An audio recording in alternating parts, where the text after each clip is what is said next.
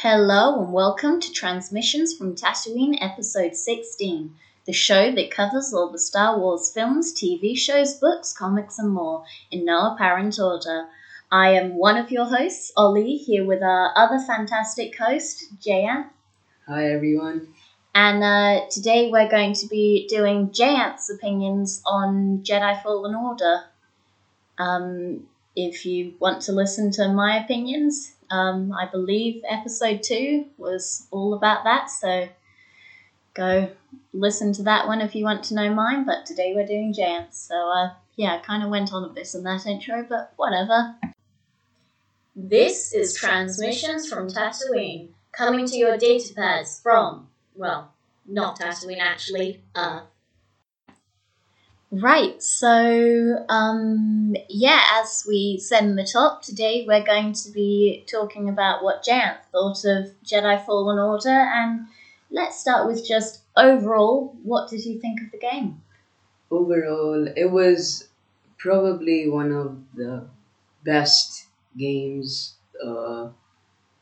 based on Star Wars since Battlefront 2 and probably Mind the you, only one. it was the only game. Yeah, but still the improvement is really noticeable. Yeah, I mean, the story has a lot much more to it in this game, and I think that's because they were focusing on kind of, I guess, single-player stories rather than a main focus being on, like, multiplayer. Yeah, but the main thing I like about this is it's not just the story, but also the gameplay and all the mechanics it's not just spamming a button and trying to hit the hits. It requires a lot more thought. Yeah. But kind of talking about gameplay, I found it was a lot less instinctive to pick up, and I talked about this a bit in our other Fallen Order episode. Yeah. What did you think of the gameplay? The controls were a bit hard to get the hang of. Yeah. But since sometimes it requires to evade and things, and the controls are a bit messed up. It's not universal, to be honest. Like, you get what I mean? Yeah. But then, once you get the hang of it, it gets easy. I actually found that going between Jedi Fallen Order and Battlefront 2 is really hard because the controls are totally different. Yeah. And, I'd be, on Battlefront 2 going, X, X, X, what? Why am I not blocking, attacking? And things like that, but, Yeah. Something I did a lot was wasting the abilities on Battlefront 2 because I'd go, what is it? I've got a PlayStation and it's, I believe, L1 to block on Fallen Order. But that's one of your special abilities, so I'd force push at absolutely nothing and waste an ability on Battlefront 2. But yeah, you need to time it right and do all of it. Yeah, it is really good. And the parkour, one of the biggest things in the game was parkour. Yeah. And what did you think of the maps? Yeah, the maps, most of them are really good. Yeah.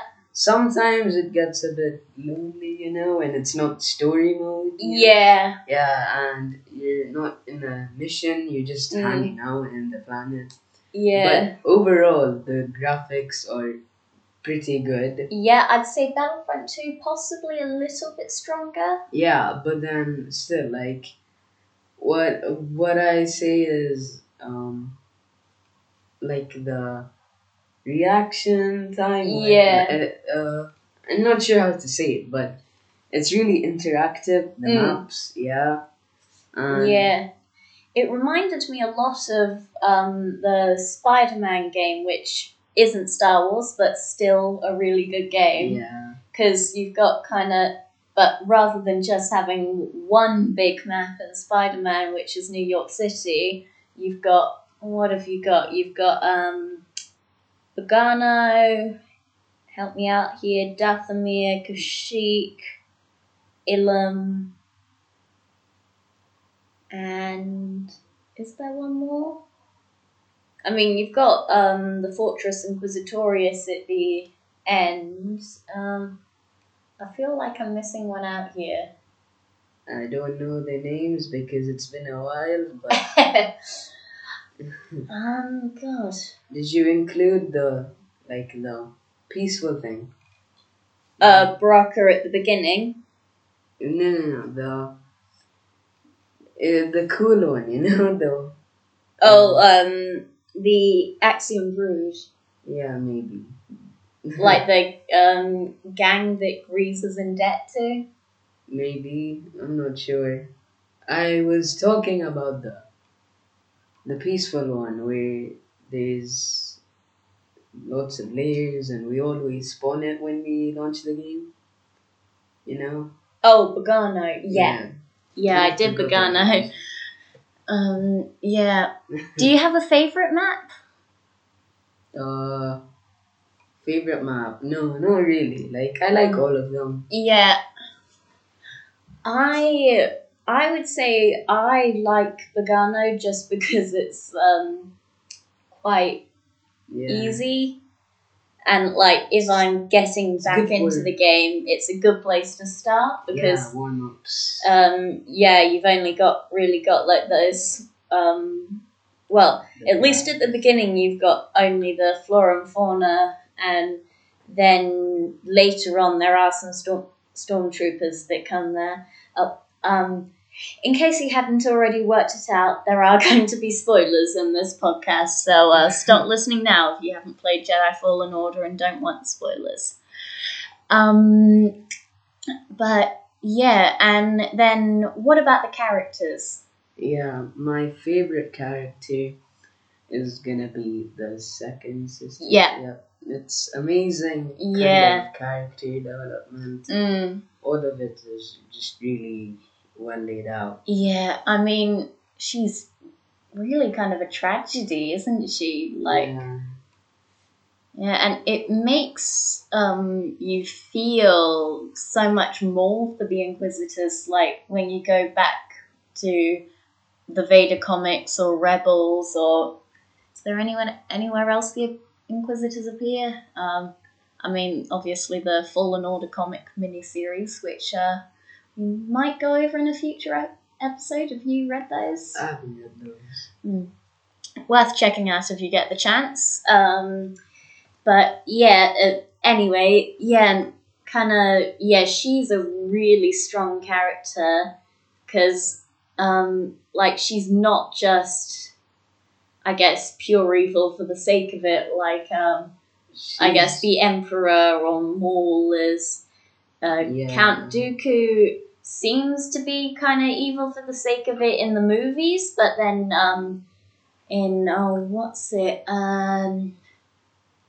Dooku Jedi Lost kind of expands his story a bit, and he does seem to have reason for turning to the dark side. And obviously Vader, if you don't know why he turned to the dark side, I think there might be 6 movies or something talking about his story. You might have heard of them. Yeah.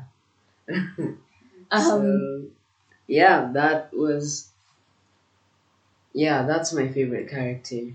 Yeah. And what about the other characters? Because there are quite a lot. One more thing I want to say about the second sister is when I first saw her, initially in the trailer, when I saw the suit and stuff, I was like, this is really cool. I've never seen this kind of helmet and all of that. No. The character design was spot on.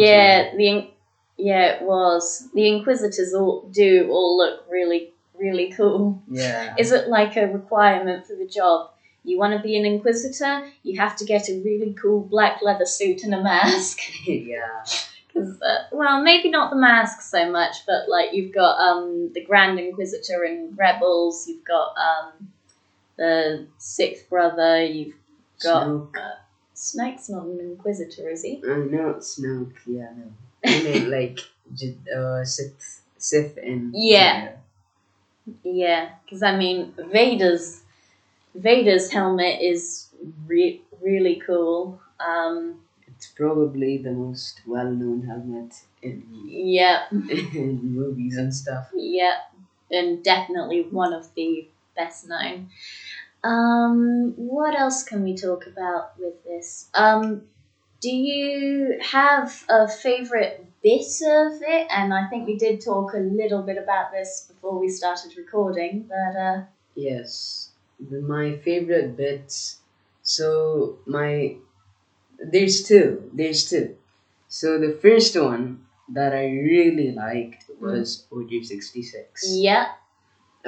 In the last time, I haven't read any comics or anything, but from what I know, the last time I've seen Order 66 is in the prequel films. Yeah. And in there, you just kind of see the Jedi dying. It is pretty emotional, but you don't really experience it. You don't really go through it. Yeah, I think there is some more Order 66 in Kanan the Last Padawan and Clone Wars Season 7, but yeah, still what you're saying stands, that it's way more emotional than we saw in Episode 3, because we kind of, I guess, know the clones a bit better, because Clone Wars, I think, has really helped with that, because we've gotten to know Rex, we've gotten to know Cody, we've gotten to know Jesse, we've gotten to know all the clones in there, Echo, Waxer, Boyle. There are plenty of clones out there, and it really makes you wonder, because when you start the Order 66 bit, the clone troopers, they're really friendly and all that. But how quickly they're talking about playing a card game in the evening or something, aren't they? And then the way they just turned on you, and you're like, how could they do that? And I also feel really sorry for the clones, because with Rex in Shattered, you can see he's visibly shaking and fighting the inhibitor chip, because they didn't have a choice. They were brainwashed, and that just makes it their fate. The clones' fate is almost worse than the Jedi, I think, because they've become brainwashed slaves to an evil regime that they don't want to be a part of. Yeah, and that's it. We've never really seen the clones like this until Clone Wars and all that. Yeah, that was one of my favorite scenes. That is my favorite scene. And then, of course, the last bit when Darth Vader comes in. Yeah, that is kind of... And I feel like Vader was really cool there. I think that's almost on par with Rogue One Vader storming down the corridor. He just steals the thing, you know? Yeah, just kind of this unstoppable force. And the funny thing is, when I started fighting him, he didn't even have a health bar, and I was like, this is gonna be impossible. Yeah. Some games, it puts health bars, but even if it's low, the boss won't really die. They just get weak and maybe go away. But in this one, it made it really clear. Your main objective is to run away. Yeah, and I think that's really, really good, kind of how Vader seems almost impossible to beat. He's just too powerful for everyone. Kind of, you have to run. There's no way you can stand up to him. Yeah. And what about Ser Junda, because she's another really good character, isn't she? Yeah, but she's a really good character. Yeah, and I feel like she doesn't get enough recognition, if that's the right word. I don't know, because like, she doesn't have a cool costume like the second sister. She's not the main character like Cal Kestis. Yeah, that's true. That's true.